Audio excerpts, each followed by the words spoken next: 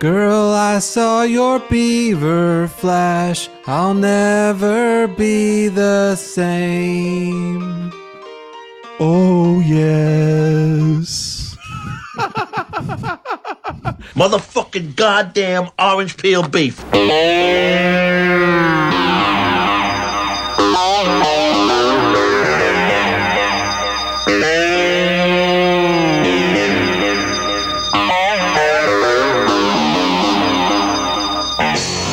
Everybody, it's 1 hour time. Of course, the show where we talk about one movie for 1 effing hour. I am Evan Husney, and we got to my left here, Mr. T, Big T, Tom Fitzgerald. What's going on, man?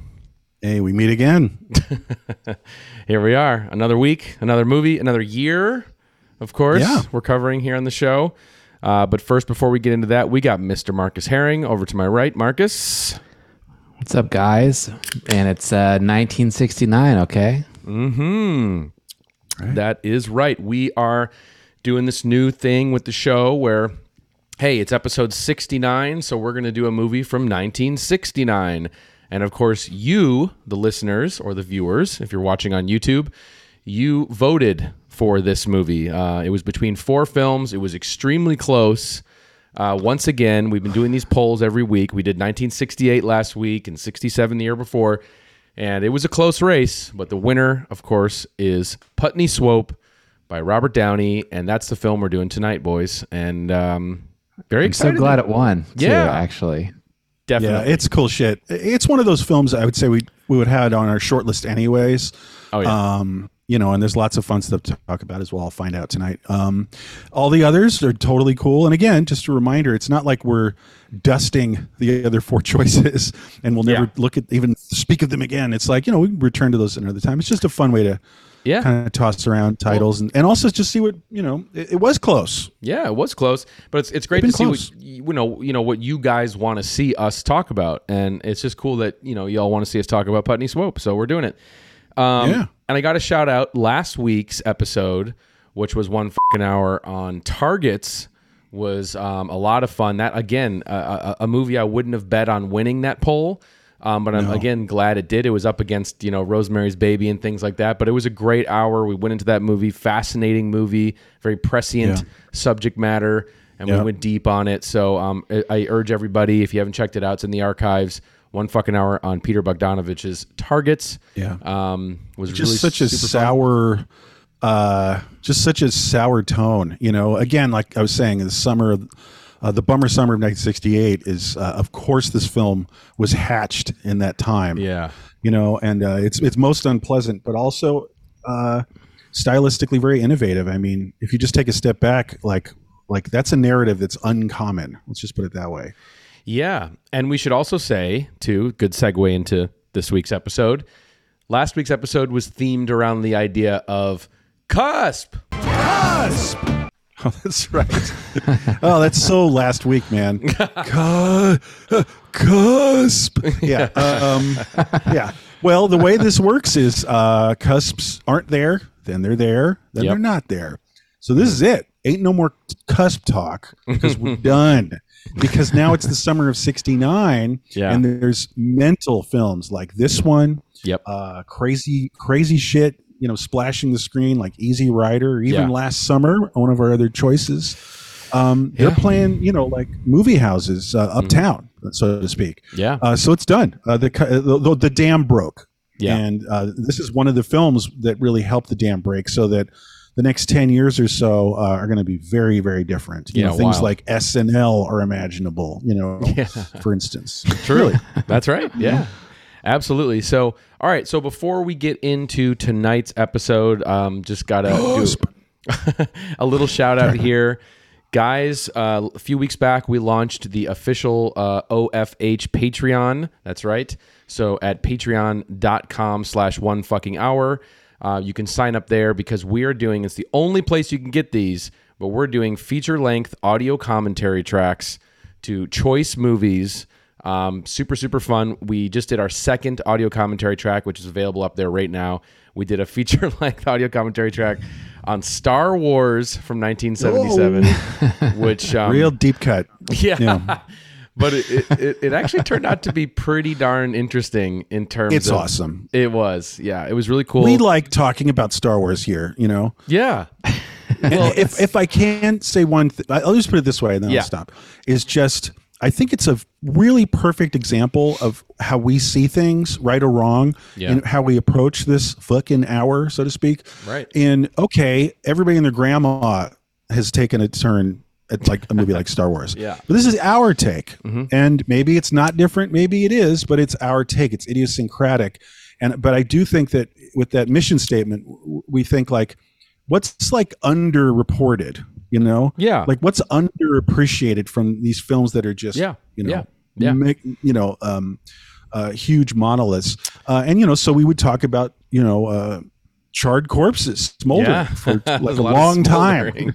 That doesn't happen every day. No, this is an example. Exactly. We went pretty hard on the smoldering, but also just the underappreciated thing about, I think, original Star Wars, which is the things that are not on screen, the things that you don't see, that's left up to the imagination. And that's really the magic behind that original film, is it left so much to your imagination. And I think it just sparks a lot of inspiration in that way. But I think the best thing I can equate the 1 fucking hour commentary experience is, if you like, hearing us talk about movies, I mean, you must if you're here listening to this right now, but it's kind of one step further because we're actually watching movies together. So I think it's a kind of cool experience. And all it is $5 a month. You'll get unfettered access to all the audio commentary tracks and 24-hour early access to all of the episodes that we put up on the YouTube channel or the podcast feed. So little perk there, and it's the best way to support the show. So if you like what we're doing, it's the best way to support us, to keep this thing going, and we appreciate that, all the people that have signed up so far. So patreon.com/1 fucking hour. All right, now let's get to the show, guys. You ready to do this? Should we do it?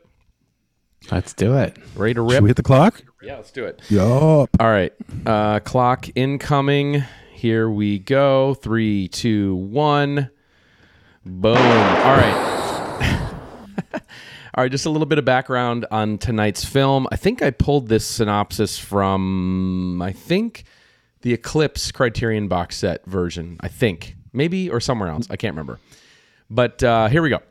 The most popular and widely distributed film of Robert Downey is this offbeat classic about the antics that ensue after Putney Swope, the token black man on the board of a Madison Avenue advertising agency, is inadvertently elected its chairman.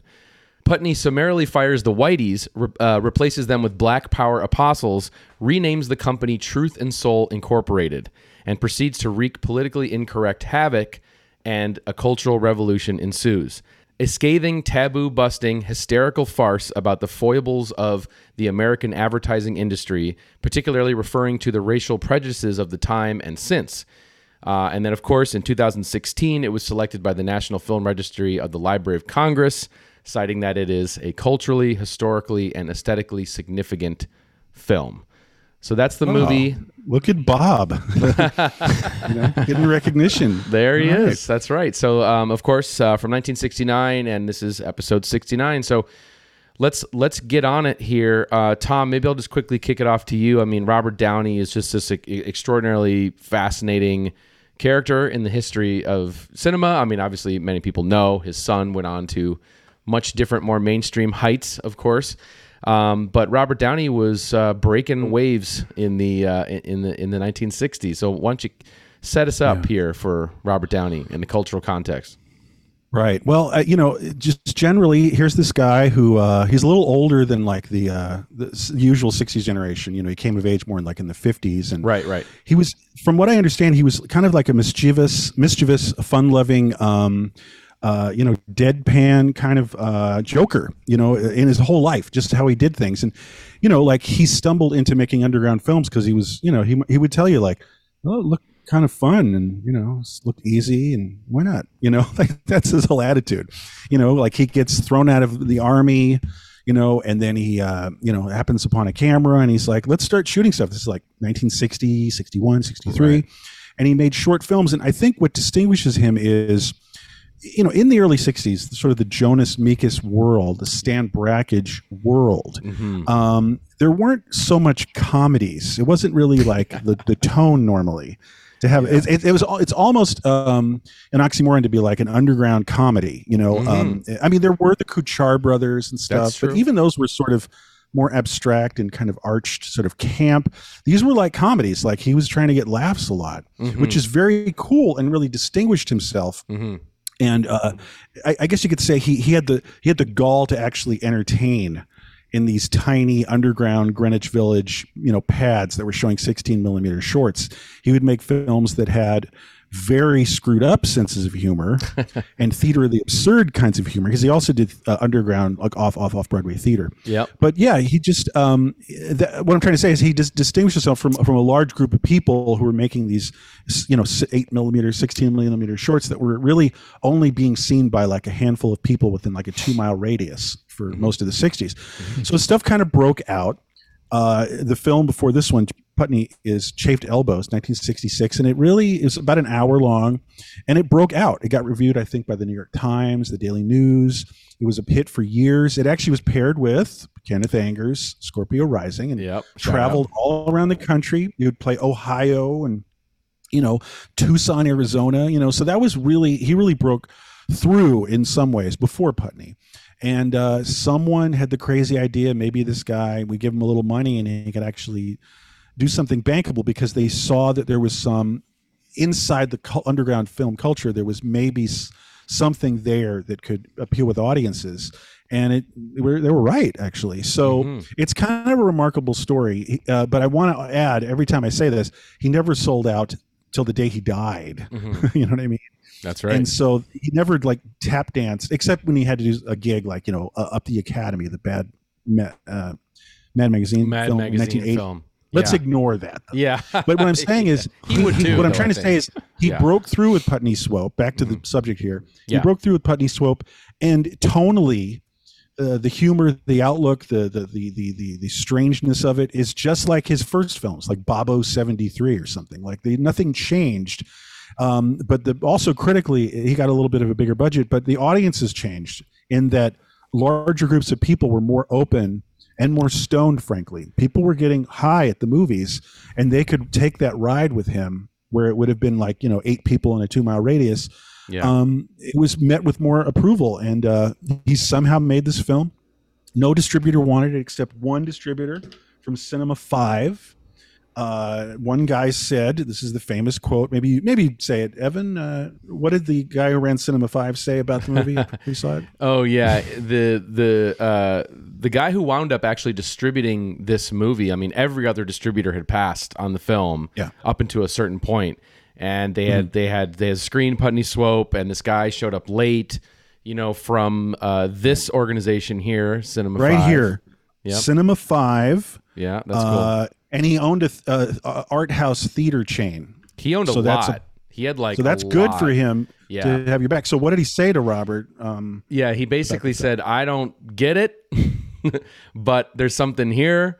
I like it, and I'm going to distribute it. And of course, you know, him and his team would design that iconic image there you're seeing. This is for the poster. The ad campaign by Cinema 5, who had a great eye.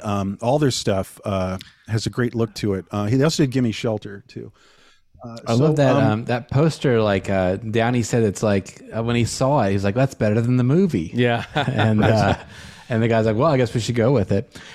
Just before we jump off, I love that quote from him saying, "Like the guy who put this movie out, who made it a success, was like, I don't understand your movie, but I like it." Yeah, and it reminds me of that great quote from Frank Zappa. I'm not like a big Zappa head or anything, but there's this great interview where he's talking about what's missing from the world. I think it's like in the 80s. He's talking about what the problem is.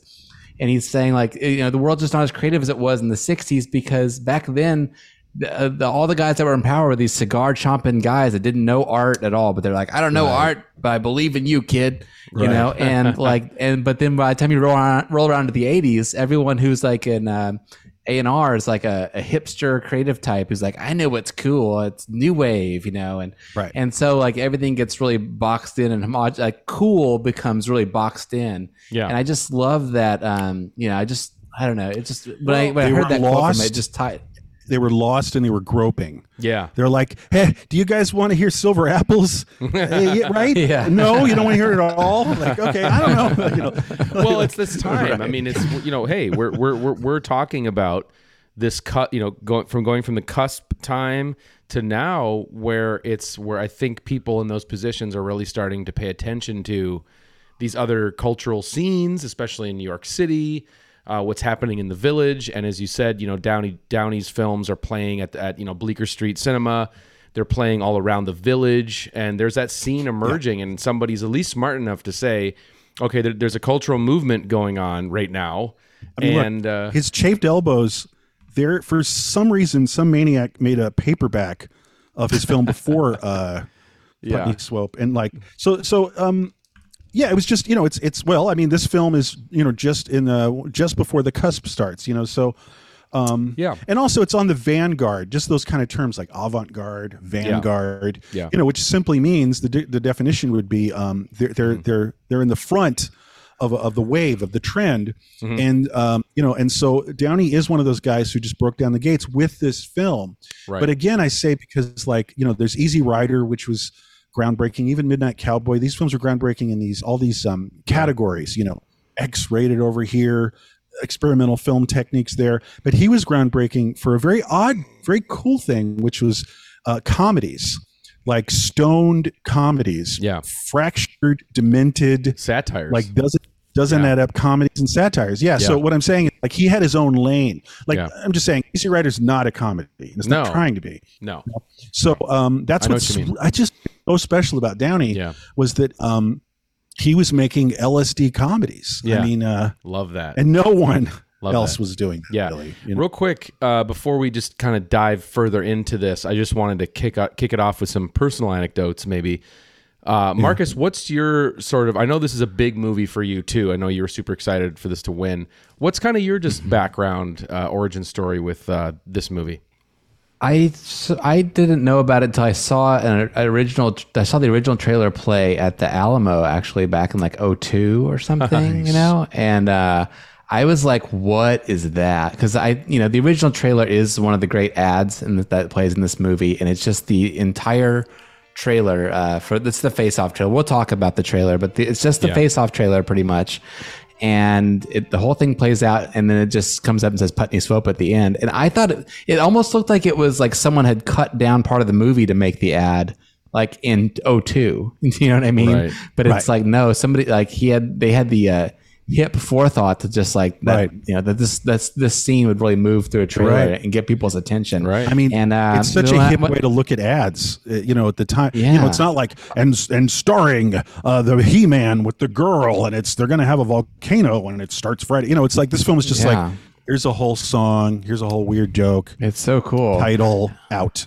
It's so cool. And then when I saw the film, I probably rented it from like I Love Video or something in Austin. But like, R.I.P. I just really identified with that, like the burn down the system mentality. I'd never quite seen. It was speaking something that I wanted to see in movies but hadn't seen before. Good point. Yeah, and it still like feels like fresh and relevant and exciting even now. Absolutely. When you're seeing it, like, it doesn't feel dated or like, or anything. It still packs I think a the punch. subject matter and that's a really good point, Evan.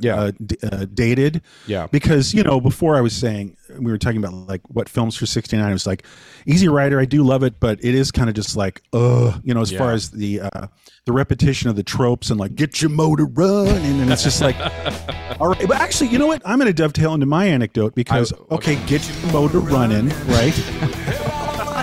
And what am I wearing? Yeah. Okay. I was going to ask, what are you wearing? What is Tom wearing? Everyone always asks, what is Tom wearing for each episode? So here we go. This is a replica Show it off. The jacket, the business advisor at the very start of the film, the guy who comes into the helicopter into the office building. So here it is. Take a spin. Wow. That's tight. I feel like it. So this is original. Now, let me explain. There are 5 of these on planet Earth. Here's one of them. Another one, Robert Downey Sr. was graced with it. Wow. Robert Downey Jr. was graced with the 3rd one. Wow. Louis C.K., whoa, like plot twist, he got the 4th one. And there's a 5th one in the possession of an unmentionable. I should have got one, I think. But, yeah, where's yours? But anyway, well, let me circle back. So why the jacket? So why do you have Sin and Family? I was right. A head programmer and a creative director, and we had a dream thing. We had Robert Downey Sr. for like a weekend with his son, with Junior. We all coordinated, and it was epic. And at the time, the pre-scandal Louis C.K. did the Q&A before this film, PUTNEY SWOPE. Right. And that's why the jacket exists for all of us. And so we had them made. So cool. I got to know Robert. I met up with him in New York. I've been a fan of this film, since I was a kid and all that shit. But so we met up, and I spent like a weekend with Downey Sr. Loved him. We had a lot of fun. He was asking his wife about getting the new Coke with Steva, and I just went Steva Wonder, and he laughed. So what I'm saying is he liked me. Wait, you're talking about the artificial sweetener in Coke? Is that what you're talking about? He goes like, Stevia? "Hey, do we get the Cokes that have the Steva?" And I just went Steva Wonder, and he laughed. So again, all I'm saying is that we sort of bonded on that weird, like subliminal level of like, what are we talking about exactly? Like we got weird sometimes. It was great.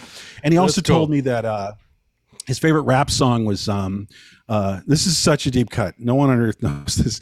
OPP by Naughty by Nature was Robert Downey's favorite rap song. So, all I'm saying is that I got to know the guy, befriended him. We didn't stay long-term friends, but like we spent a long time in New York, and then we spent all that time in Los Angeles during this film festival for him. He's great. I loved him. My anecdote is, this never works, but I'm going to say it. I always do. He reminds me, if someone were to ask me to describe him, a Zen Buddhist monk, a very deep Zen Buddhist monk telling Groucho Marx jokes. Okay. Does that make any sense to you? Yeah. Sure. Yeah. That's all right. It doesn't always work. So I love him. He's great. He died a couple years ago. Very sad. I'm done. I'm just like very sad that he died. Yeah. He was one of the good guys on earth. I really loved him. And I'm glad that his son, supports his legacy, and they put out that documentary recently. Yeah. Even our favorite director is a real supporter and always has been. PTA. PTA. Oh. I'm just saying respect. I'm just saying respect to him because he's a big Robert Downey fan. He is. Fan. There's a guy named Swope and Boogie Nights. So that's all. Okay. So it's personal, I guess, is what I'm saying. Okay. So that's my anecdote about what he in the film means to me. Do you have something on that, Marcus? I was gonna take us in another direction. No, I'm good. I think we should get a move on. Yeah, let's do it. Okay. So I was going to say, let's just quickly, if you guys don't mind, can we just talk about a little of the origin story behind how this movie came together? I think it's fascinating. So, and I'm sure we'll get into this. I'll kind of set you up, Marcus, if you want to take the ball from here. But it's interesting that, Robert Downey his day job, I guess, was making these experimental commercials for a place called Filmex. And I guess the story goes, go ahead. Well, they were a film production house that was a vendor for the ad agencies, right? So then, because of Chafed Elbows, he got a job there as a filmmaker. And his job was, like you said, to make experimental films that would be basically experimental commercials that they could show the commercial company. They could show an ad agency, and someone might be like, "That's perfect for Butterfingers," but it's weird or whatever. So they would make an ad out of it. So. I heard it was like they would do this real quick. One anecdote I heard him talk about is they made this really racy Preparation H commercial that was very had wide big zoom lenses and everything, and then the company saw it and they're like, yeah, there's no fucking way we'll ever be able to use this, but we're going to share it internally to get people inspired to come up with more out of the box ideas. And then the commercials would even play at festivals, in a setting that it might be more so cool, accepted, Go on. That is so cool. Yeah. No, that's awesome. It sounds like the best job ever. And it does make a lot, it shines a lot of light on how this movie came to be. I mean, we'll get into more about this movie's but just the fact that there are all these fake ads in the movie, it starts, when you know that detail about it, about his life, it starts to shed a little light on how someone could come up with this wacky movie, Yeah. But I guess so he was, the other guy that worked there with him was a black filmmaker. And one day the guy turned to Downey and he said, hey, I saw your paycheck. and it turns out that you make more money than me when we're doing the same job. And so twice and as Downey much, said, well, I think. Yeah. Twice as much? Holy smokes. That's what I read. Wow. I didn't know that. So yeah, he was like, well, let's go talk to the boss. So they went and talked to the boss and together and explained the situation. And the boss said, well, I could give him a raise, but then I'd also have to give you a raise, and then we'd be in the same spot. Yeah. Which is actually a line in the movie, Yep. right? The whole scene. If I give you a raise, everybody's gonna want a raise. And if I give them a raise, they'll still be making more money than you. And we'll be right back where we started. Yeah. But it's, of course, it's the token white guy approaching the, it's the inverse black, staff. Yeah. Right. Yeah. So that was the little nugget of the idea that became this movie. He did get the raise. Downey's always said that. Good. Oh, okay. The regular raise, Yeah. Great. So then there you have this idea, kind of combining this, racial inequality that's sort of happening, mixed with, this ad agency world. And I don't know, guys, do we want to take this right into like the first big set piece of the movie? It kind of sets up everything, I feel like, for where it goes. But sure. Tom, take us into how this movie unfolds, because it is quite amazing. And it goes with your jacket too. So go ahead. Yeah, no, I know exactly. The guy wearing one of these jackets. Unfolding is the perfect word, because that's how I've always felt. Like, I remember the first time I saw this movie, I'd heard about it a lot, and then I just finally rented it. And the jacket. And so when it started, I was like, maybe like everyone else, you'd be like, what the fuck is this? Like, it sure doesn't read as a comedy. It's not, doesn't look like Wedding Crashers doesn't start, for instance, with wide angle zoom lenses in helicopters. Yeah. No sound, no music, long lingering. Everyone's a stranger. Everything's inexplicable. This old man, retiree, wearing this like biker outfit, gets off and he does a soul clap to another old man, and like funk starts. Yeah. That's not how you do. That's not how you usually like open up a comedy. You know what I mean? Yeah. So you're kind of going just the whole time like, I don't even know what's going on. What is everything? Is this New York? Is this like reality? Yeah. Where what? But it's a beautiful thing. The only thing I'll say that like visually it reminds me of, the way it unfolds, is like a Kubrick film, from the era. Mm-hmm. Like, it feels like a Doctor Strangelove or Good like a call. very Dr. Strangelove. The DP did say that he was a big fan of Dr. Strangelove, and that Downey was likely to. So there you go. So yeah, nice one. Yeah, it felt like that to me, and that he is kind of a similar version of. Well, they kind of have a lot in common in that, especially at that time, they're sort of making these, socially conscious, satire, political satire, kind of stuff, Strangelove and everything. Yeah. I think this movie and they both have that like, well, there's an absurdity of modern life in both of them. Like the Coke machine, like you're violating the law if you break the Coke machine, all that shit. Yeah. That scene in Strangelove. Yeah. It's just absurdity is really the word. And again, absurd, like I was saying, he did theater of the absurd. Downey did. And absurd really is a very important word, because I think for a lot of people, the 60s, the signifier is like trippy, and it's like, whoa, my senses are all screwed up, and it's like, this is a weird, wild sound. But there was a strong current of the absurd. Yeah. And Downey lives there more or less. And what I mean by that is just like, how does someone who wants to be sane, let's just say, approach mid-century 20th century, like under the cloud of like, oh, at any moment a couple insane people can end everything right now, and it almost happened at the Bay of Pigs, Yeah. So and then there's all these assassinations. We're talking about how sour 68 was, and like what like it's just seemed like what exactly is going on with human beings on a fundamental level is being explored by someone like Downey in SWOPE in a way. It's about like and seeing all these people malfunctioning and like repeating lines of dialogue and just like wandering around and not adding up in the hallways, it's just tonally, he's not being serious about his point, but he's just sort of living in the space where this is reality, but isn't reality already kind of absurd? And isn't, like why wouldn't the president be a little person? Like, like we'll get to that. Like playing with reality and kind of bending it to illustrate the inherent absurdity of the normal reality. That's what I'm trying to say. And then just kind of getting into where the movie goes from, your jacket guy. Basically, it goes into, this room with all the white ad agency guys, and they're basically talking, and then the head of the agency comes up and gives this very bizarre, he's short-circuiting basically in front of them, keels over, has a heart attack, and then of course you see this very, and again, it does have also like a Mad Magazine quality, I think, too. Yeah. I made that note too. Yeah. I wrote Mad Magazine on LSD. Perfect. Where it's like this sort of satire where, you have all the executives then, pouring over this guy, taking his rings and his watches and things like that. And then they immediately go into all these wild lines getting thrown around, like it looks like, you're right. It is like Mad Magazine with like the little speech bubbles around one panel will have like 6 different people talking. There's that one guy going, "How many syllables, Mario? How many syllables, Mario? How many syllables, Mario?"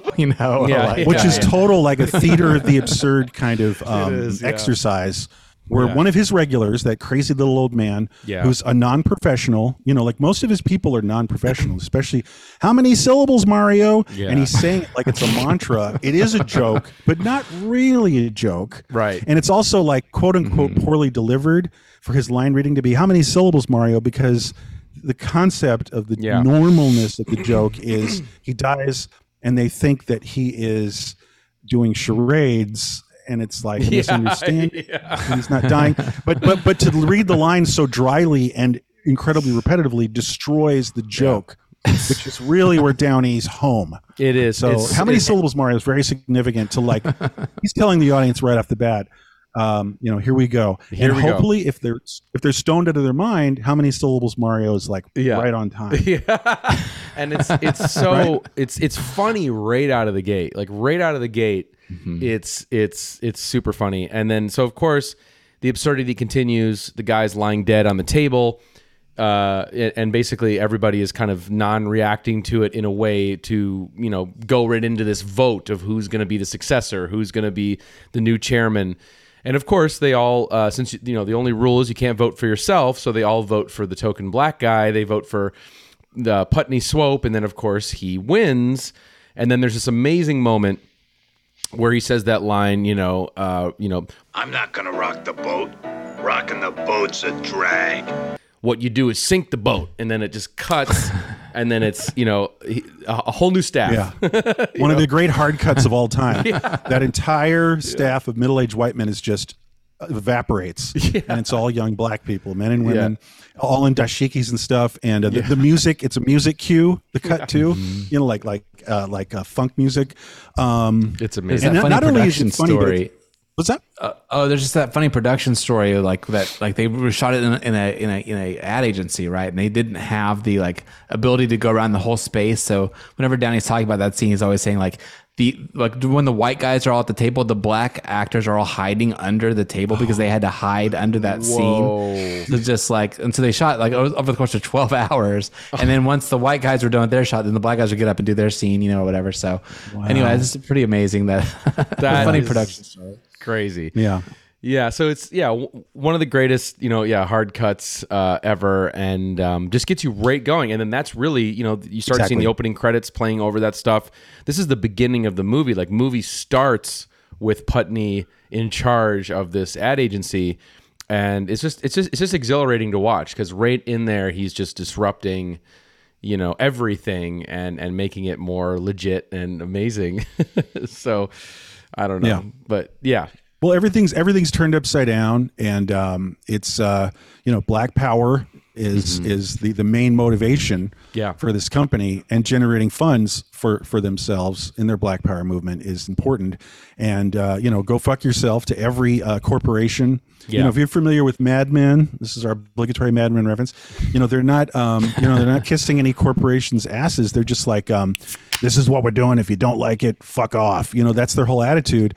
And of course, it seems like one would think, wow, SWOPE in charge it's going to be run into the ground. It's absurd. It's not the way you run an ad agency. But of course, it's wildly popular. It all works out because they make ads that are striking and different and wild. And in a way, their ads are like the existence of the film PUTNEY SWOPE itself. Yeah. In that it seems illogical, maybe just a few months before, that a film like PUTNEY SWOPE would be popular would be discussed on Johnny Carson's Tonight Show. Yeah. But it was. And so these ads were clicking with the zeitgeist of the summer of 69, we're saying. So in the narrative of the film, they actually become more successful at an ad agency than they ever were. You know what I kind of wonder if, in a way, like when Robert Downey's working at this experimental, creating these experimental ads, I wonder if they're sitting there creating these things too hot for TV, racy, crazy, weird. If they're like, man, if these just got out there, they'd probably fucking work, Yeah, like, sure. I wonder if that's kind of a little bit of that anarchic, kind of vibe going into this, is like, I don't know. It's just, I'm sure they were thinking that. It's like, okay, here's the way I see it. It's like, sometimes I listen to Purple Haze, like Jimi Hendrix, and I try to imagine someone who, they don't even hate it. They just don't know that could be something on the radio. You know what I mean? Like they're used to, Peggy Lee and Montavani, and maybe things get a little saucy with like Elvis. They don't think there could be screaming and like it just sounds like noise. Mm-hmm. It's hard to get your head in that space. So my point is like, the time. The times are changing, just like the poster in the movie, and so it's just it's almost unimaginable, even just a short time or before the cusp, that this stuff could not exist exactly, but actually be in the cultural flotsam and be a cultural force. And so it's like we're going full circle with everything you're saying. Like Marcus, your point about like what Zappa said, which is, well, I'll quote Bob Dylan. You know something's going on, but you don't know what it is. Do you, Mr. Jones? It's like, right. That's kind of what it's just like. Something's going on. Yeah. And I don't know what this noise being made by this guy Jimi Hendrix is. Side note, Downey in an interview said that he was casting Putney Swope, and he ran into Jimi Hendrix at a bar, and he said, "You want to do it?" And Jimmy's like, "Yeah, sounds awesome." So managers talked. Wow. And they discussed it, and they said there was a scheduling conflict for the shoot and a tour that Hendrix would be doing. So, guys, there could have been a world where we're talking about the Jimi Hendrix movie that Downey did, called Putney Swope. Is insane. And he might still be alive today, because that could have butterfly affected everything. Might have died earlier. Yeah. No, but somebody do an AI of that. By the way. Oh my God, I can't. I got an AI list growing. Well, Anyway, what are we talking about? Well, I was saying, just to kind of bring it back, should we talk about the actor who portrays Putney Swope in the film? Maybe it's, it's not Jimi Hendrix. It's, help me out. Is it Arnold? Yeah, is that Arnold his name? Johnson? Yeah. And, obviously, he's in Shaft. He's in a bunch of other things. But, he does do a great job in this movie, despite the fact that it's not his voice. He's dubbed. Yeah. Yeah. He dug you very much. Your father was a horse's ass. He's dubbed the voice you're hearing the whole time, Putney Swope. That's Robert Downey Sr. doing the voice the whole time. And he always knew that he would dub him because the guy started doing the Putney Swope character. And his voice, I don't know, it was like this maybe? Like, I'd die to know what this... Well, you hear his voice in Shaft, that's true. But he isn't quite the voice that Robert wanted, so he went almost immediately, like in the first take, he's like, I'm going to dub this whole thing later. And so, he's the guy who did the voice. It was also because he couldn't memorize the lines, right? And they were like, kind of like run and gun schedule or something, and they couldn't quite... You're right. Afford the time, I guess. It's a flubber. They couldn't do like more than a couple takes. Yeah. Good point. Yeah. Yeah. Mm-hmm. The guy they had another guy lined up too, but he was like in the union or something. They would have to make the whole movie union. That wouldn't work. So no way. Yeah. Yeah. So he didn't want to replace him. He said that once he realized that he wasn't going to work, people were hitting up Downey, being like, "Hey, fire this guy and hire me. I'll do it." Right. Because they didn't know that Downey had a plan to just dub him the whole film. Right. So. So that was pretty wild. I didn't know that for years when I saw the movie, and I was like, "Oh my God, that's kind of trips you out." It is weird. It is weird because the voice is so elemental to the film. It is. Mm-hmm. And it's great. So it is a weird detail. Yeah, totally. Sure. Well, maybe obviously, like a big part of this movie, the thing that I think the most standout sequences in this movie, aside from the opening, is the ads themselves. The ads that are in the movie, which is just exhilarating to see. in so many ways because, like, they do play as kind of skits, you know, but they're so much more than that because it is such great satire, you know, for the time. Yeah. And I don't know, do you guys want to pick one? Well, they're super visual too. Yeah. You know, it's like that's one thing that I think that makes this movie, it's part of this movie's secret recipe, you know, is that it's funny but it's also just like really strikingly visual and not a lot of like comedies are just in general, you know, and so this takes a lot of risks visually. And the commercials are just these like blasts. The whole movie's black and white except for all the commercials, which are this blasts of color. Yeah. And I learned that recently that Downey did intend that. I always wondered like black and white for the budget, you know, but they said no. He was saying to have those commercials really pop. Let's have the rest of the film be black and white. Smart, it's a good call. Yeah, totally. It's so cool, and they look so good. I mean, there's the Lucky Airlines and the Face Off commercials are like those are both two of my favorite '60s film visual moments. Yeah, I mean they're amazing.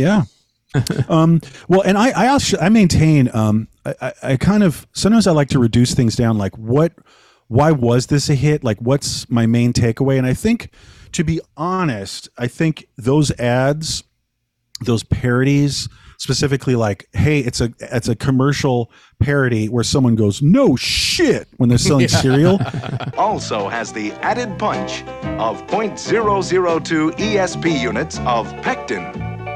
No shit. That brought the house down. I guarantee. Summer of '69. No one had seen that. You know, no one's really going to thought like because everyone's getting attacked. You know, Kellogg's cornflakes. You know, and it's just like Kellogg's cornflakes. What the fuck? You know, so it's like that combination. I think he stumbled on that combination where, because he didn't have that obviously in any of his films before, since Chafed and Pound and Reese's Palace. To have such a simplistic thing, and what I'm doing is I'm just reducing it down to like it's just filthy parodies of stupid TV commercials that we're all assaulted with, and like it was the first of its kind, and it leads to things like Jesus. It's been going on all these decades later. You know, SNL, South Park, you know, like anything, everything. Oh, half of the stuff on Mr. Show. Bob and Dave's Mr. Show is like commercial parodies. You know, like there's a commercial parody for the Ding Dong Sing Song King Kong burger. Yeah, it's like this is so fucking good. This burger, like they do that. You know, in the '90s, Fairsley brother or Fairsley's. You know, good call, nice deep cut. So anyway, so what I'm saying is like in a way, it's analogous to. This has always been a sad fact for me. Art film theaters were big in the mid to late '60s. Not so much because audiences were like, it was very stimulating to see blow up, you know. I mean, it was more like, hey, this girl gets naked for a minute in this movie, you know, and that it's true. It is true that what broke through for so many of these high-minded films and creating this world of like small theaters is just simply like there's fake humping and nipples and stuff. And I think that sadly, but who cares, is that what made SWOPE go from like being this sort of cult underground thing like Chafed Elbows was just like no shit, Kellogg cereal, you know. And I get it, you know. So I think that's another big factor in the ads, because it is genius to have really destroyed fucked up commercials because they're ubiquitous, the landscape of advertising in our society, you know. What's the one fighting back? I mean, and there's such great music in them too. You know, the music is so Charlie good. Kuva.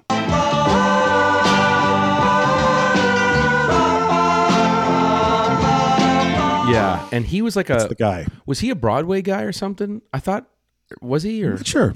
I think he might. I wouldn't be surprised. I think he might have had a connection with the hair people. Because he was. Yeah. Oh, okay. Because Tom O'Horrigan did the music for like Chafed Elbows, and O'Horrigan wound up doing the music with. Oh wow, there's a lot of hair connections in this movie. Yeah, there are. Yeah. Well, that's because of O'Horrigan and Downey working together. So I wouldn't be surprised. Yeah, Charlie Kuva is amazing, and this is one of the greatest outrages of the universe for me. Is there is no Putney Swope soundtrack that came out? Yeah, it was a big film. That's had true. All this killer music. You could have the jingles. I could see it in my hand, like a nice $100 copy.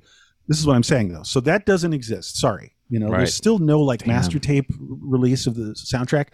But a year later, he made the uncompromising follow-up film Pound, which is most people can't even hang with it. They're like laughing and loving Putney Swope in a double bill.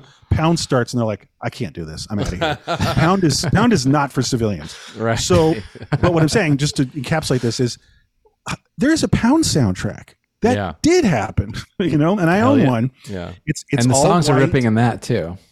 Oh, the songs are great. And that's Charlie Kuva again, by the way. So, wow. The music really does it. It's just a tiny little thing. There's a big hip hop connection with Putney Swope. Well, we're talking about the music. Hip hop connection with Putney Swope. De La Soul's famous the hook, got to have soul in 3 is a magic number, right out of Putney Swope. Breakbeats come. There's a lot of breakbeats that happen from the TV commercials, and you think about it though, all these guys, these producers were just grabbing VHS. They were just pulling it off the VHS. Yeah, tapes. it's cool. It's pretty hot. So it is cool. It's a legendary hip hop movie. Marcus, is there anything else you wanted to say about either of the ads before we moved on? Well, there's so many great. All the ads are great in this. There's like 6 of them or more maybe. But I think just the Face Off ad is so funny. That's I didn't know this till Tom told me last week, but that's Martha Plimpton's mom. Yeah. I didn't know that. Insane. That we had this conversation unrelated to this. But Shelley Plimpton and this guy Ronnie Dyson, and they were both in Hair at the time, and then came over to do that. That's why the singing is so good. That's why they have that great chemistry, right? And again, you got to remember that they weren't in any context that like, oh yeah, you're part of this really fucked up movie. Yeah. Everything's all screwed up, and there's like a Black Power ad agency. They're just like, all right, it's called Face Off, and here's the lyric sheets. Yeah. Like, let's go. That's funny. That might be one of those print the legend moments, because how could you ever think that would be like a real ad? You know what I mean? Because they're like, if they're making experimental ads, I don't know. Who knows? Okay. Well, I mean, the larger insanity of Putney Swope. The full enchilada of what they're doing. Right. But the what's the line where he's like, I caught a flash of your beaver? What is he saying? Girl, I saw your beaver flash. Girl, I saw your beaver flash. Flash. I'll never be the same. Oh yes. Insane. And it's a pretty song. It's very crazy. It's good, yeah. That there's like this super pretty song that's prettier than like a jingle. It's like it's photographed well, like they're on the bike, and they've got that sort of kaleidoscope effect, How about this? Well, can I just say one more thing about what it was early for? Like Putney Swope's early is there's the famous thing about National Lampoon, right? So National Lampoon starts a little later than this film, but what they were doing when they would do like a fake print ad parodies, they were making them all freaky, like Underground Comic, and like, oh, it's kind of crazy looking, and like Ralph Steadman-y and like wild. And then someone just went, what if you stop making them trippy, hippy, dippy illustrations and make fake ads and just play it totally straight? It's the Band-Aid logo. Right. You know what I mean? Right. It's like Wacky Packs kind of, it's just like play it straight and screw with it. Yeah. And that's the thing that the Swope commercials are doing. Everything's conventional and it's straight ahead. And if you're not really paying attention, if the sound was down on your TV and Face Off came on, you wouldn't know anything's wrong. Right. Advertising was such a big part of like 60s art, just as an aside, that like Warhol he drew, advertisements before, his job before. And like pop art is all like billboards and, packaging and, so it is. I think Richard Lester did ad art too. Oh, he did. I think so. Yeah. That makes sense. He's from that Discipline, I think. The Hard Day's Night director. Yeah. So the other ad, just to mention, that Lucky Airlines ad, I think we'd be remiss if we didn't mention that. The women in the negligees bouncing on that Marlene Clark moon room or something. What is it? Ganja and Hess's Marlene Clark is one of the ones. Oh, right. Wow. How about that, huh? That's shout out to One Fucking Hour on Ganja and Hess in the archives. Ganja and Hess, that's right. Always got to hit that. But go ahead, Marcus, what you're saying. That's amazing. I love that. It's such a great ad to begin with. It's so long, all the bouncing and stuff, and it's that slow motion. It's beautiful. It's controversial. It's very sexy. It's like, it's outrageous, it's beautiful. And then I just love how the energy goes to that moment.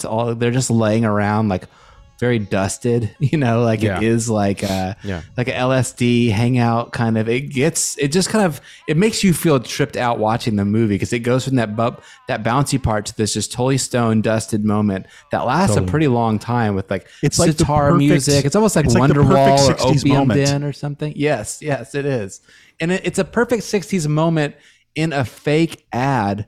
About, it's such a meta thing. It's like because it feels like an ultimate 60s moment, but it's an ad.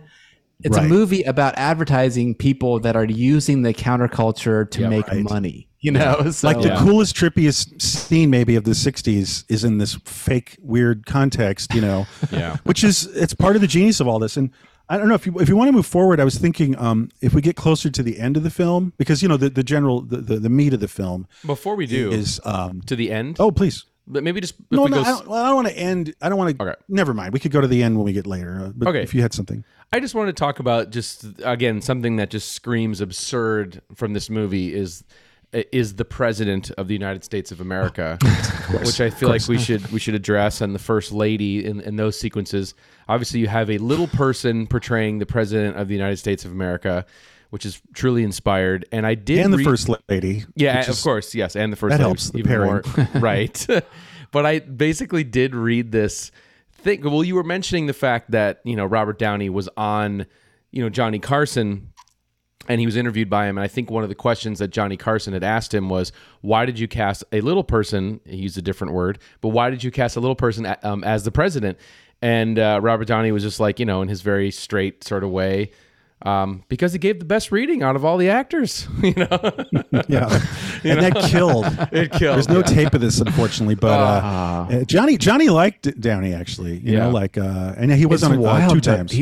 It's wild that he was on Carson talking about this movie. What is the equivalent? You know, like I guess like Jane Fonda was plugging this movie on Carson, like when she went to go. She was plugging Easy Rider. Like her brother's movie. And then she said, but you know what you really should go see is Putney Swope. Yeah. And Lines said the around next the day block. that the lines exactly. Yeah. She really made the film happen on a national That really level. helps me understand it too, because I was always like, how did this movie come out? Who watched it? How, you know, and they were all stoned. When you start to know these details, it starts to like patch in. Well, it became a midnight movie. Almost immediately became a midnight hit. You know, I've been going through like midnight movie archaeology with old ads in newspapers.com, and it just popped up, you know, to like the 1981. You know, it was a midnight movie like staple, which means, you know, like clouds. And the thing is, none of us know midnight movies like the way it was back then. Oh, no. From what I understand, it was one huge cloud of marijuana smoke for 2 hours.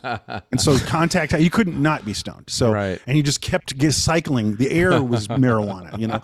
So again, I always think of Putney Swope, like what if a room full of people were stoned?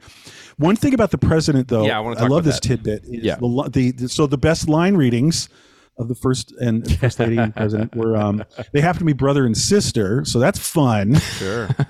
Like when they have the 3-way with the annoying photographer, you know, brother and sister, good times.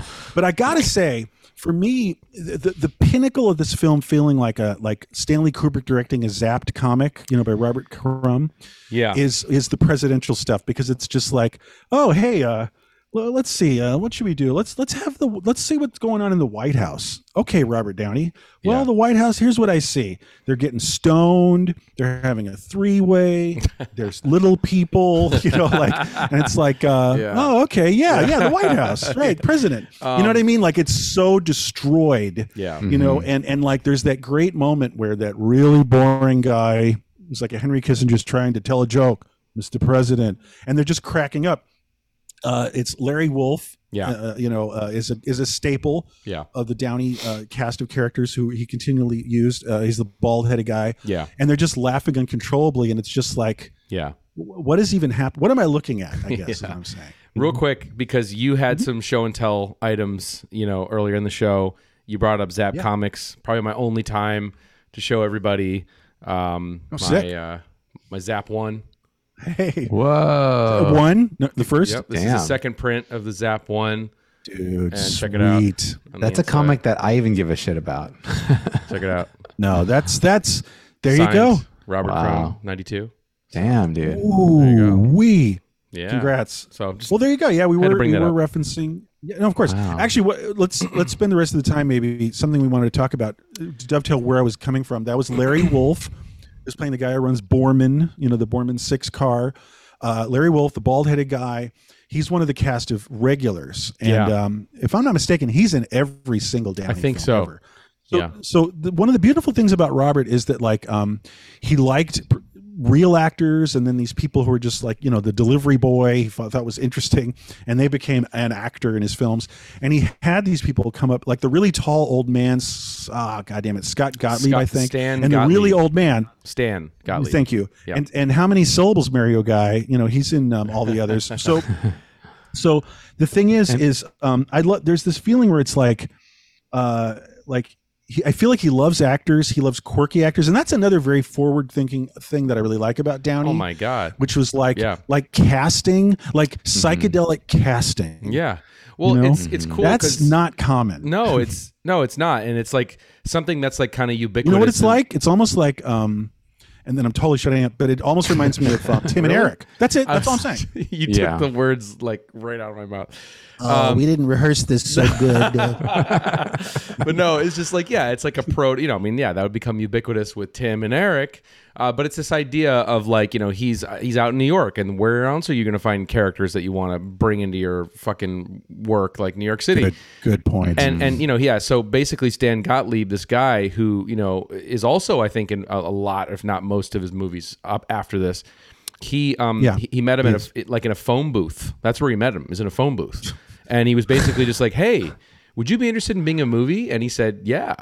And same goes for like a lot of these beautiful women you're seeing in the movie. Like there's that one woman who's doing that crazy dance, like in the alleyway. You can't eat a refrigerator? Mm-hmm. Yeah, can't eat air conditioner. Air conditioner. Yeah, like she was just like a waitress at the place that he would just go to, to hang out. Like she just was a waitress. Hey, be in the movie, and she was really great. So he had an eye for these kind of eccentric cats that he would see on the streets of New York City. It's so advanced. Collect them. He'd collect them. Mm-hmm. For 1960, the late 60s. Yeah. And I mean, just what's his name? I'm screwing up the name. Gottlieb. Stan Gottlieb. Yeah. Stan Gottlieb. Cut to him in Greaser's Palace in '72, and he's wearing a dress, of course, and he's serving like tapioca to Hervé Villachez, his girlfriend. Insane. So. Yeah. On the Greaser's Palace tip, also Alan Arbus, who's like the main dude in Greaser's Palace, he's in this movie too. He's the guy who's always delivering the bad news. He's like right. He's on MASH, of course, but he's also Deanne Arbus's husband, which is so wild. Like Alan Arbus, right. I guess she committed suicide while they were making Greaser's Palace. Shooting Greasers, not good, not cool. Right. But also they were like personal friends, I think that, just to get into I'm trying to transition to this because I actually met Larry Wolf and went to his house and hung out with him. Jeez. And there was also Don Calfa. He's in, I think, The Living Dead. Which Living Dead? Return of the Living Dead? Yes, he's in Return of the Living Dead. But so Don Calfa is a classic. And what I guess what I'll try to say is I'm trying to impart, he's friends first with these crazy people. Easily. They're friends. And it's like, hey, all my friends, we're going to go crazy for a few weeks and do this movie. Yeah. And it's it's really touching, because I got to meet these people and see him talk to them and everything like that. And he's still totally in touch with like Larry Wolf, they're like, how you doing, man? What's going on? How's your dog? And it's just crazy people who got on this wavelength and they just decided to just go balls out and make crazy films, including, here's my MVP, is Antonio Fargas. Yeah. This is important in our last 10 minutes. So our Antonio Fargas plays the Arab, and he met him. He was doing, he was on Broadway. He was like 17, but he was playing like an old man. Yeah, with a cane, right? That's where it kind of comes from in the film. So right. And so he met him and said, you're amazing. And, Antonio Fargas is more famous, as a Huggy Bear and Starsky and Hutch, and he's in a lot of blaxploitation films, Foxy Brown, I think. But he's so great. He steals the film for me as the Arab, who's just jive talking, and he's telling it just straight. And actually, I think the only direction and the only lines of dialogue, or the only direction, no lines of dialogue, that Downey gave to Fargas was, okay, you're this Arab guy. Okay, give Putney a hard time. Bye. Yeah. It was all ad-libbed. Yeah. You know, so he's like, look at you, man. Look at you shucking and jiving, you know. Yeah, he's like. So he's you're like, really experiencing the creative input of Antonio, you know. Yeah, it's amazing. I think it's actually in Coffee, maybe. But yeah, he's like ad-libbing. I thought that was so cool that he basically kind of give him the rundown, and he'd be like, okay, give me a second, and then come back with all the, you know, with his all his lines. It's really incredible. Yeah. Well, Marcus, go ahead. If there's something you want to get to, just we should carve out a little second here for the end of the movie. Maybe a few other little anecdotes. Yeah, go ahead. I think what I have is kind of we'll just dovetail into that because I do love how this movie does have like some politics on its mind, obviously, and like I love how, you know, just thought maybe calling out some of the specific moments. I love the inversion of like racial politics that happens. Like there's a white gopher that keeps coming up and delivering, and they keep telling him to use the freight elevator, you know, and then he kind of complains to like to the token white guy who they still left at the company, Stan, and the guy's like, you know, he basically tells him to go. He's the guy from Chafed Elbows too, I think, right? So but he's like he tells him to use the freight elevator. Like there's no solidarity with the guy that's like, you know, on chain, you know. So there's like some politics there, and then they treat the white maid like shit, you know. So you get to see those kind of that's getting very theater of the absurd, like almost like a Jean Genet kind of move. But you're right, it's classic role reversal of really abusing the white maid.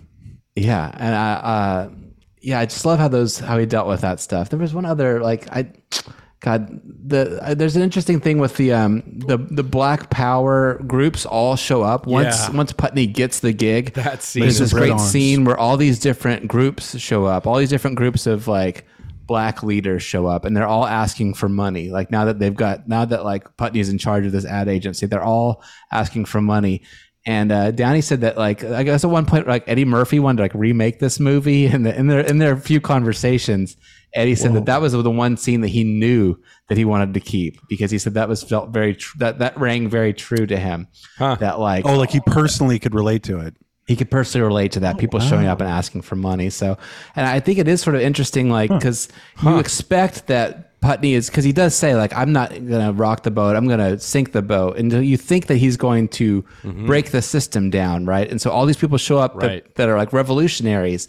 And Antonio Fargas's character is like a revolutionary, you know, and then they start making these ads, which are like more crass than like ads are normally, right? And they're a hit and they're a success, and like Putney becomes a big star, and people are asking him like, they're like saying, hey, your ads are so good that people don't even leave the house to buy stuff or burn anything down, you know? Right. And like, so it's just interesting because you think that he's going to be, like, you know, like I said, I identified with the revolutionary concept of the very beginning of this movie. You think he's going to be revolutionary, but really he becomes sort of greedy, you know, and he starts wearing, you know, like, I guess there's like a little bit of a Castro, you know, wearing a Castro outfit. Absolutely. Yeah. Getting assassination attempts, gets paranoid, but it's all sort of, the message gets, it does take an unexpected turn there that like, at least I felt like, so that, you know, instead of being a revolutionary story, it becomes that he ends up, you know, being a corrupt player as well. And even so more corrupt, you know. Well, actually, but that's the thing.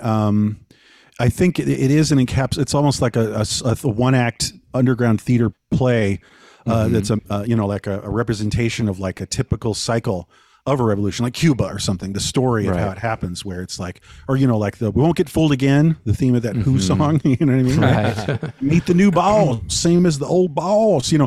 No, but the thing is, and this is the end of the film, and I wanted to get to this, is perfect, is Putney realizes everything you're saying, and he's like, what am I doing? I'm spinning my wheels, and we are just like, how are we different from the old guard that we replaced? And he says, fuck all this, I'm moving forward. And what does he do? He does this extreme move where he just takes the cash, his cut of the cash, you know, which is all in a basketball court in like the parking garage, which is insane, bags of cash. And he takes his cut, and he says like, give it to, you know, divide it among the staff, and I'm out of here. He's moving to like an island or something like that. No, he says, I'm going to give the cash because they passed the test. Remember this? Sorry, I'm confusing things. Yeah. He says, let's sell out to his staff. Let's just do garbage. You know, we're on the right track. Let's make 3 times as much money by just doing even worse, crass, stupid you know, like unrevolutionary advertising. And then at first they're like, oh, that's terrible, Putney. But then they come back to him and they say, whatever you say, man, we're on your side. Let's go. And they failed Putney's test. So they don't get the money. And the Arab gets mad and he sets all the money on fire, which leads to, and now I'm shifting to a stylistic tone.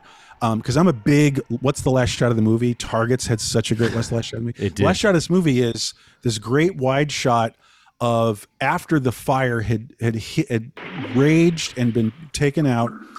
It's a very, you know, echoey, like, you know, a parking garage. You just hear drips and just the burned out husk of where all the money was deposited, and then just the credits roll. And what do you guys think? Like, it's not a typical, like I'm saying, wedding planner, wedding crashers. Date, what is that called? Wedding crashers. Yeah, kind of comedy. it's a sour note to end on for a movie that has been pretty you know, just like progressively funny and absurdist, but then it kind of winds up on that note, which I think it's great because I think it gives it more weight, you know, and I think it goes out with a bang too. It does. I mean, it's the classic thing. Like it ends with a big explosion. Well, but we're saying it's a big tonal shift where it's like we're a million miles from a joke right now. No. For a few reasons. Right. You know what I mean? No, we are. But I think one thing that's really amazing about this movie is that like there are these sections of the movie where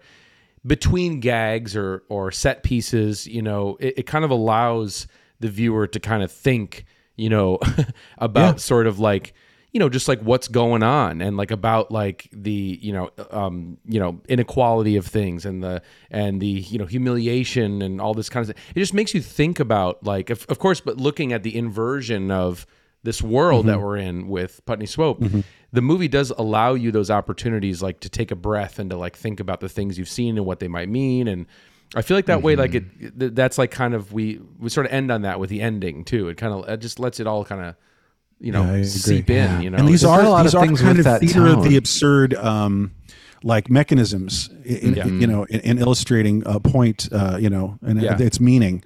Marcus, there's not a lot of films that have that tone, you know, that are like that are anarchic and absurd, right? But also meaningful and not just completely empty, you know, like.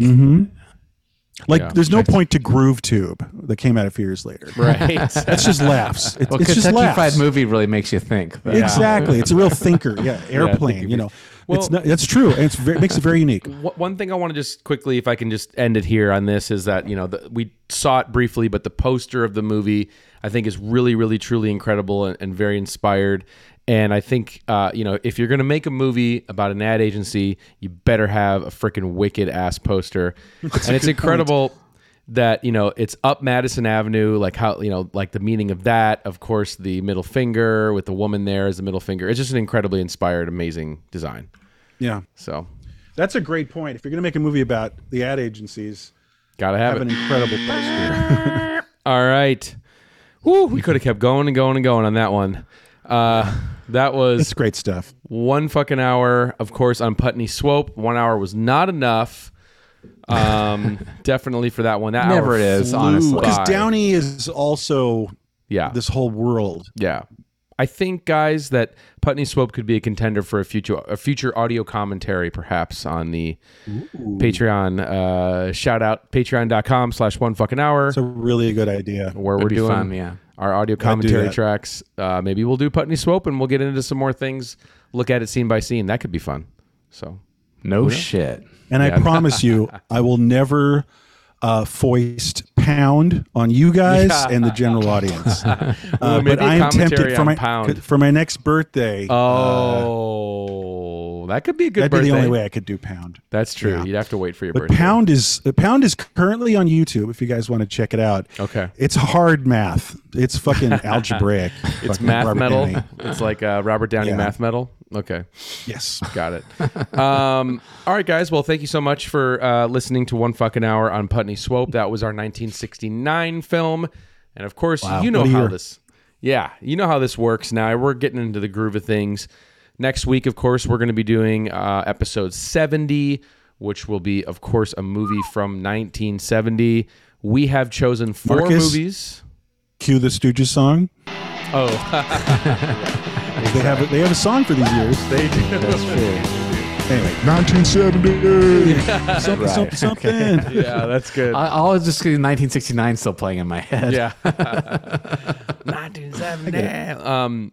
So we have picked 4 movies for you to vote on right now as you are listening to this. If you're listening to this in the first 24 hours of this episode hitting the airwaves, you have a chance right now to go to our Instagram page at One Fucking Hour, click on the stories, and right there is going to be a poll, and you'll be able to vote. Now you have 24 fucking hours to do it. You do, or else it's not going to count. So 24 hours to vote, and you get to pick one of these 4 movies. Whatever wins is the movie we're going to be doing for the year of 1970. So we're going to go one by one with these, and we'll give you a little taste of what the hour might be like. So, guys, first potential One Fucking Hour on 1970 would be 5 Easy Pieces. Tom? Oh, wow. Me? No. God, I mean, Jesus Christ. It's Bob Reiffelson. It's BBS, that really cool crew. Yeah. The cool kids who just did Easy Rider the year before. They do 5 Easy Pieces. Jack Nicholson's now not the breakaway supporting person in Easy, but now he's the lead. And they proved that they can make a grown-up movie. Yeah. They could make a movie that's not just, like tripping balls and getting on the highway. It's like it's a real sour film. Great ending, great last shot. Unbelievable ending. And and a star-making performance by Nicholson. I'm a huge fan. It's bifurcated, and it's almost subtly shocking, the transition of Bobby Dupree, the person you're following, Nicholson's character, and how he's over here in the first half and over here in the second half. Yeah. I mean, it's one of the big new Hollywood movies, and it was a huge hit and very influential. Yep. It's basically our representation in this list of the period of time where it's like Two-Lane Blacktop and all those kinds of films, which are coming up soon on the horizon. Right. Next year. Marcus, tell us about pick number 2 here. What this might be like. We're gonna do One Fucking Hour. It might be One Fucking Hour on our first concert movie for the show. One Fucking Hour on Woodstock. Okay, what's that going to look like? Yeah, so it's an amazing documentary. It's really fun. I watched it a few months ago, but maybe last year. There was like a 5-hour cut or something that was on TV, and I was just swimming around in Woodstock for like 5 hours, and it felt great. So it's a really interesting film. Culturally, you get to see a lot of the crowd and like what's going on with them, and the filmmaking's really top notch. There's a lot of interesting people making the film, a lot of interesting photographers out working out there. Was it like who? Well, isn't it a Maisley? The Maisels, right? Scorsese. Yeah, Scorsese. Right? That's right. Supposedly Lucas too, right? I think that we talked that about I never that. heard, but definitely Scorsese. Maybe he was there for Give Me Shelter. Actually, I think you're right for that. Yeah, Jesus. Okay. But, anyway, just a good fun time to talk about the music, talk about the show, talk about the culture, get really deep into hippies. So I thought that could be pretty fun. Yeah, and gravy, and all that stuff. Right. We're gonna make breakfast in bed for 500,000 people, man. Right. That always cracks me up. There's something good. about that. That's good. And then it's just love too that it's like 8 a.m. and the Jefferson airplane's going on, and it's 8 o'clock in the morning. I Hendrix never went on quite at like realized that 7:30 in the morning. Yeah, Right. Yeah. Well, they're all still high as a kite from the night before. Yeah. No, it's great. I mean, if nothing else, it has that Sly and the Family Stone performance, which is really epic. Yeah, choice, really incredible. Yeah, really, really amazing. So could be One Fucking Hour in Woodstock, or we talked earlier speaking about midnight movies. This is one of the big monster midnight movies. It could be One Fucking Hour on El Topo. All right. Did we pick that? I mean, did we choose? Yeah. Yeah, we did. Holy Christ. Do we need to talk about that? I mean, it's just, it's a monster. Alejandro, Jodorowsky, our first film of his, getting into his trajectory from, mime to psychedelic Western hero. It's pretty crazy shit. Obviously, it's a monster. I'd love to go to town on El Topo. I'm a huge fan. I would do a commentary on that, Oh, great idea. Wow. Let's keep that in mind, actually. Or Holy Mountain. Yeah, Holy or shit. both later. Or yeah, both. All of them. No, El Topo's a huge deal. And then Tusk. Tusk. Of course. Tusk. Yeah. Right. Cusp on the tusk. Tusk on the cusp. No, but I've always, Holy Mountain gets a lot of eyeballs, like attention, because it's just like, oh my God, here's a monkey, a chimpanzee, and he's in a yoga position. Right. But like something about El Topo is great because it's just really clean. It's just very stark, unlike unlike Holy Mountain and all its sprawl, which is incredible and very satisfying. Yeah. It's like a triple album with a gatefold opening and shit.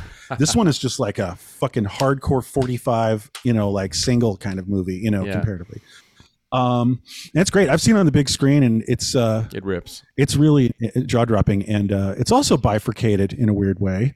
Almost like the other film that we're going to mention in a minute here. Oh, I'm seeing a trend. Okay. This is weird. This is bifurcation year. Yeah.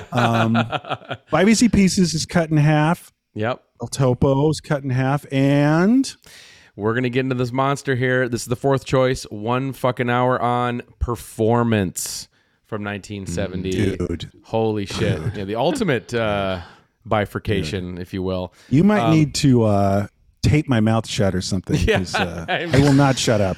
I know I never shut up, but I will not shut up on that one. The return of the spray bottle.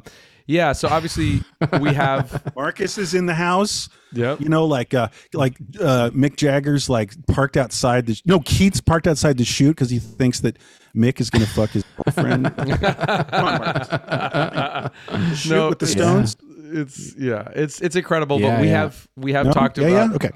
Well, go ahead, Marcus. If you got to take that bait there. Oh no, it's not really. I know. I just love the movie. It's been a while since I've seen it, but I love the soundtrack, especially as a big winner for me too. The sort of the Ry Cooder version of that Stone song, and then the Last Poets, of course, just like I was just epic. This is how you looked cool in 1970. Yeah, my new movie's got The Last Poets on it. Holy shit. It's true. That's still not cool. That's cooler for 2037 or something. I know, that's true. So, no, this movie's insane. It's got 2 directors. Yeah, 2 monsters, too. Look, if we don't do it this time, we'll do it. We're going to do Performance. It's overdue. Yeah, so I was going to say, we've covered Nicholas Roeg on the channel twice now, I believe. We did Walkabout. Did we do a different one? Bad Timing. That's right. We did Bad Timing. We did Walkabout. And Donald Cammell is a fascinating the other half of the creative force in this Performance. And we've talked about Lucifer Rising. We talked about him a little bit in Lucifer Rising, but we've really teased him, and he's a incredible backstory in and of himself as well too. So there's a lot to get into if we do Performance, Mick Jagger, the whole thing, the editing, there's a lot to get into with that movie. God, all this shit's it's all like 6 degrees of separation, except for it's like 3 degrees of separation, right?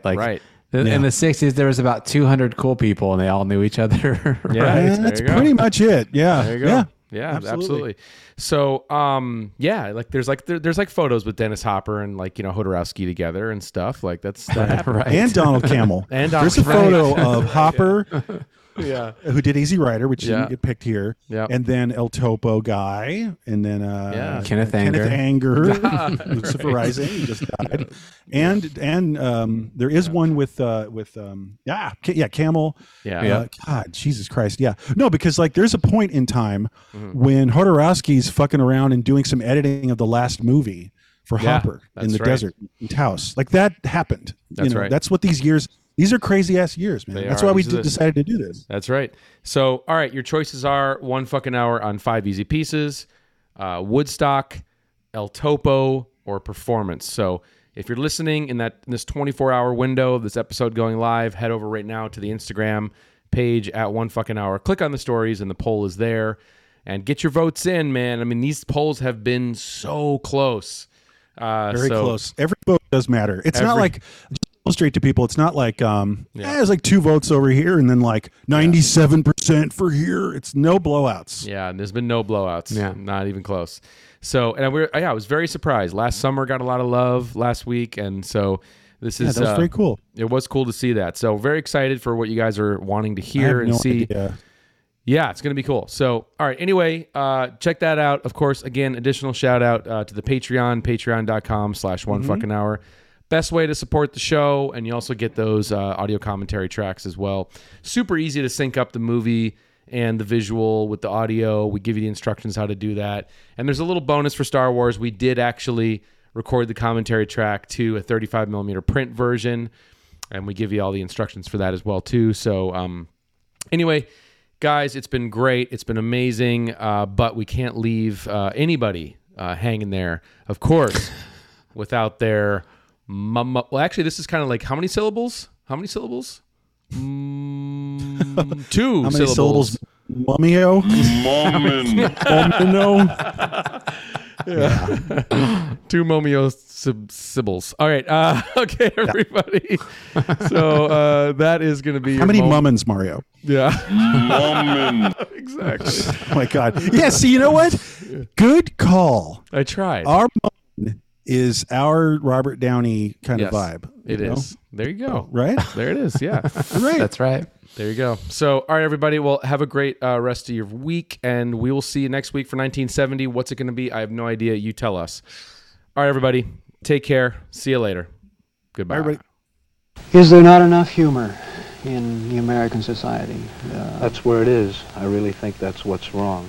You know, if everybody could get turned on to not taking themselves too seriously and having a sense of humor about themselves, I think we could get over a lot of things that we take very, very seriously. We could approach the serious matters in a different way, like war and poverty and all the things that are going on. Motherfucking goddamn orange peel beef.